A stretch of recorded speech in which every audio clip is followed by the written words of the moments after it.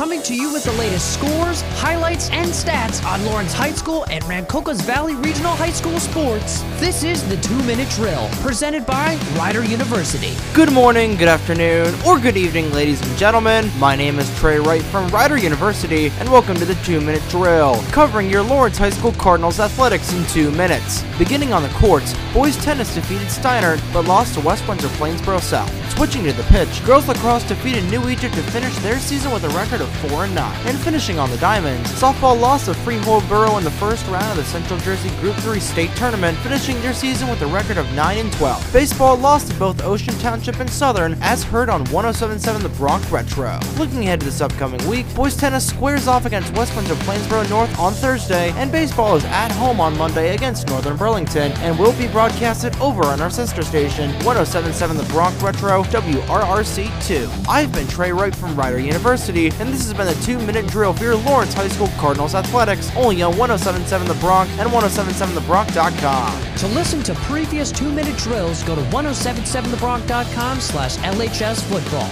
or 1077thebronx.com/RVRHS football.